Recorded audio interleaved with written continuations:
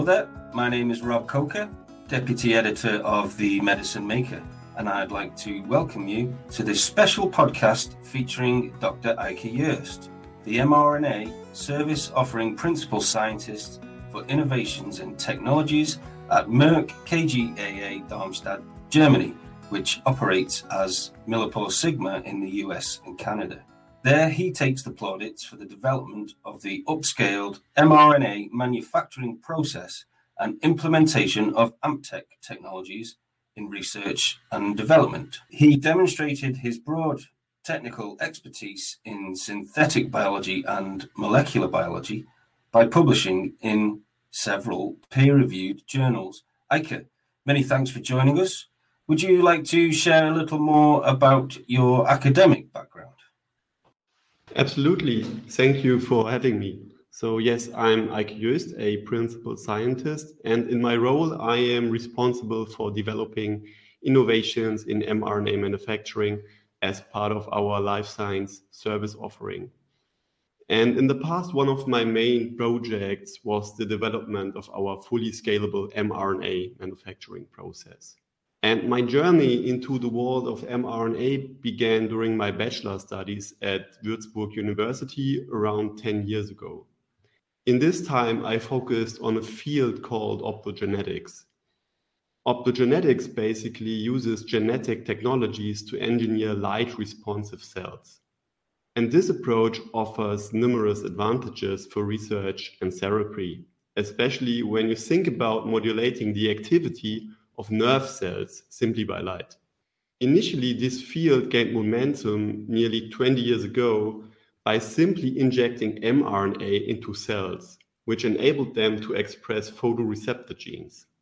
I was fascinated by the concept and began manufacturing various mRNAs to enhance the light response. For me, measuring the cell's reaction to light signals was truly remarkable. And that's when I realized the immense potential of mRNA technology. It became evident that any cell could be programmed to produce a specific protein, thereby opening endless possibilities far beyond light-responsive applications.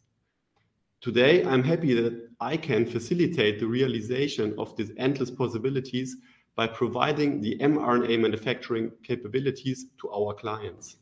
And in future, I'm highly curious to see what kind of exciting new treatments will come up that were once unimaginable. What key parameters impact mRNA manufacturing speed, capacities, and quality? So there are certain kind of key parameters which now impact mRNA manufacturing speed, capacities, and quality. In our opinion, one of the most critical parameters is the DNA template material used as the basis for mRNA synthesis. Conventional processes typically rely on the use of linearized plasmids. Here, the plasmid supply itself is determining the speed and capacity of mRNA manufacturing. Obtaining a sufficient quantity of plasmids is often a time-consuming process, and often takes several months or more than half a year. Therefore, the plasmid supply also dominates the manufacturing capacities. The DNA template also plays an important role for the quality of produced mRNAs. One reason for the bottlenecks in plasmid supply are the required high quantities and associated manufacturing processes. The final plasmids need to be of ultra-pure quality, and the risk of microbial, protein, nucleic acid, or endotoxin carryovers is always present. And hence the process becomes time-consuming and yields are hardly predictable. And for sure, always, time is money. Therefore, the plasmid manufacturing, especially of the high quantities necessary for mRNA, is really expensive. The second quality impact is less obvious. It is common practice to directly encode the mRNA's poly-A tail on the plasmid. As you might know, plasmids are mainly manufactured in E. coli. And E. coli's hate these unusual sequence patterns and react with recombination events. Therefore, often multiple of these recombination events and an inhomogeneous population of poly-A tails are observed in the final product mRNAs. And since the poly-A tail length is linked to the intracellular stability of mRNAs, it affects the observed mRNA performance. And if you observe a varying performance, it's already too late. To exclude such uncertainties, it gets really complex for the involved quality control and quality assurance. First, you need to comprehensively control the plasmid itself to ensure a poly-A tail as homogeneous as possible. But if these release parameters are too narrow, you might not be able to receive a second plasmid batch for the next stage of your program that covers the same high criteria. Additionally, it is analytically highly challenging to investigate the poly-A tail distribution of a plasmid anyways. And next, going beyond the plasmid to the mRNA manufacturing process. Here, a heterogeneous poly-A tail distribution can surely affect the yields, which would make your batch size hardly predictable. And at the end, you would need the same challenging analytics as well as strict release criteria for the finally manufactured mRNA.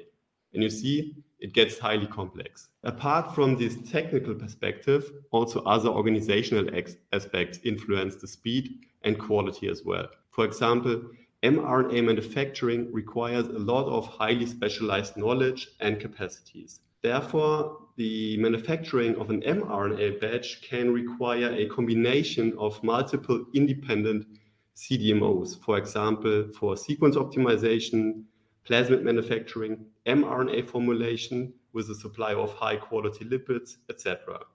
And this cross-vendor management is from multiple perspectives always error-prone and time and capacity consuming.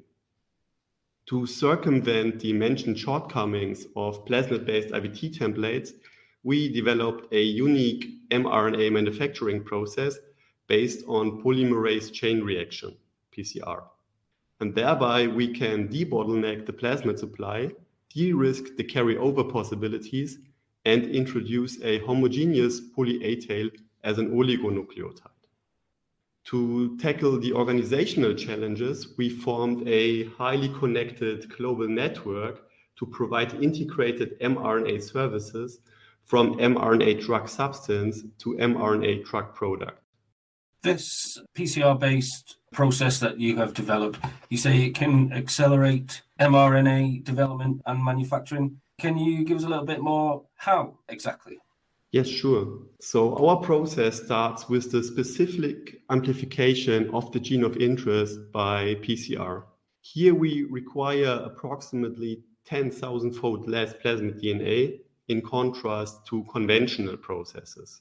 So apart from the reduced costs, we thereby also debottleneck the plasmid supply and save valuable time. For example, a PCR is performed within a few hours, whereas manufacturing of a plasmid batch takes several days without the additional analytical assessments. Another important aspect is that PCR-based IVT templates are derived from an in vitro process, whereas plasmid-based templates originate from microbial expansion. And thereby, we also tremendously reduce the risk of microbial carryovers by using the PCR-based templates. And to guarantee here now a really homogeneous poly-A tail distribution, we do not introduce the poly-A tail on the plasmid, but via the primer during the PCR reaction itself. And now you may ask, Eike, if PCR is that great, why isn't everybody using it, right? So the benefits of PCR-based mRNA manufacturing are well known within the field. But PCR needs a highly controlled environment, especially for pharmaceutical applications, and even more in a scalable setup. That's a real challenge for engineering. In a PCR, you need to have a very short temperature cycle, normally in the range of seconds, and very high temperature jumps. And obviously, speed and heating times are strongly affected by the involved volume. The volume of a typical PCR reaction is approximately 50 microliter. If you increase it, let's say maybe to 150 microliter or 200 microliter, it's not working anymore. we have solved successfully the challenge to scale up the PCR and have developed a unique setup that ensures a strong as well as a specific amplification. Okay, so can you tell me about the benefits of a fully scalable GMP mRNA manufacturing platform for clinical and commercial mRNA demands? So the pharmaceutical application will mainly dictate the manufacturing scale in future. For mass vaccinations, where a single or a few doses are necessary to evoke an immune response, a larger manufacturing scale would be required. However, for patient-tailored personalized medicine or protein replacement, repetitive medication is needed and hence a very high product quality in relatively smaller batch sizes. By using PCR-based mRNA templates, we are basically independent of the plasmid supply and can provide at any scale with a harmonized process. And thereby we ensure a reproducible product performance at any program stage, from the initial preclinical phases to the late-stage commercial phase. And this further ensures that we can support our clients during the whole manufacturing journey for mRNA drug substance manufacturing, but also during manufacturing of the final mRNA drug product. So what kind of specific assessments are necessary for PCR-based IVT templates? So we assess three major attributes, focusing on the strong amplification, the specific amplification, and the amplification fidelity. The strong amplification is pretty obvious. Here we focus on the yield to ensure enough material for mRNA synthesis at every scale. And technically, this is tricky because you need to guarantee the same product quality in parallel at all scales. Which brings me to the second aspect. To ensure that the high yield amplification is specific, we analyze the PCR products carefully by electrophoretic techniques like capillary electrophoresis. Here we see that our PCR products have a strictly defined peak at the expected product size. And we also see that this definite size of the DNA template is reflected in the final mRNA product. And finally, we further focused on high fidelity amplification during process development. To this end, we analyzed our PCR-based IVT template with next generation sequencing. For the assessment, we used a broad set of reference sequences, for example, with various sizes, and sequenced the same positions several thousand times to ensure a high coverage. To further ensure an accurate analysis, we restricted the assessment only to high quality data. For example, we used a thread quality score of at least 30 to guarantee a base call accuracy of at least 99.9%. And based on this data and based on established procedures, we determined error rates in the range of 10 to the power of -9 and 10 to the power of -10. And these error rates are actually in the same range as E. coli replication, which represents the origin of any plasmid-based mRNA templates. So what does this mean? It means that it is more likely to win the lottery than to generate a mutation in our PCR setup. Is the downstream part of the PCR process different to conventional approaches? The answer to this question is basically yes and no. So a key difference in manufacturing is that we start with significantly lower levels of template-related residuals, like host cell proteins or endotoxin. Accordingly, our process is designed around such input materials to provide a maximum of quality. And the following downstream unit operations are highly optimized to ensure ideal manufacturing with PCR-based templates. However, the process was designed to provide a maximum of scalability as well as flexibility. For example, similar to other bioprocesses, we also use tangential flow filtration or chromatography steps. And thereby, the flexible design also allows us to manufacture high-quality mRNAs based on linearized plasmid. There's not the one prototype of conventional processes available, but we developed a process platform that is focused on all potential demands of our clients. Thank you, Eike. Can you give us perhaps an overview of the benefits of mRNA CDMO services when it comes to things like speed, scalability, and quality, etc., flexibility, perhaps? What we provide is a fully integrated mRNA CDMO offer. This means that we can provide services starting from the initial sequence across mRNA manufacturing towards mRNA formulation, using also our lipids to formulate the mRNA drug product. For any scale at any project stage, from preclinical to commercial material. All in-house, including the final fill and finish, and all with a single point of contact. This dedicated program manager coordinates our global network and simplifies very significantly our customers' journey. So just imagine, for example, the complexity of having one vendor for every stage of the program. For mRNA, lipids, LNP manufacture, and all the aspects of it. From vendor screening to quality agreements, all very time-consuming processes that can be simplified to the minimum with one vendor and one contract. At the same time, no headache for the customer trying to coordinate manufacturing campaigns at different vendors that very often result in delays and fees paid for misreserved slots in the next steps of the chain.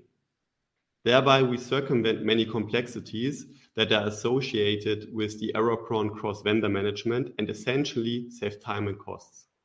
Do you have any closing statements to leave our listeners with? Yes, sure. mRNA offers a broad space for exciting new therapeutic applications. Key parameters that impact manufacturing speed, capacities, and quality are centered around the choice of DNA template materials. In particular, plasmid-based templates can create bottlenecks and affect mRNA quality. The development of a PCR-based process addresses these challenges by reducing supply bottlenecks, ensuring a homogeneous poly-A tail distribution, and minimizing the risk of microbial carryovers. This scalable approach offers benefits such as cost and time savings, while providing the flexibility to meet various manufacturing demands. Working with our integrated mRNA CDMO service enables a streamlined process from sequence design to final fill and finish, which simplifies project management to focus on innovations in mRNA-based therapeutics. And finally, I would like to thank you for joining us today to explore recent advances in mRNA manufacturing. Thanks very much, Eike, for sharing your insights with us today. Unfortunately, that is all we have time for, but I do look forward to discussing these developments further with you again. Bye for now.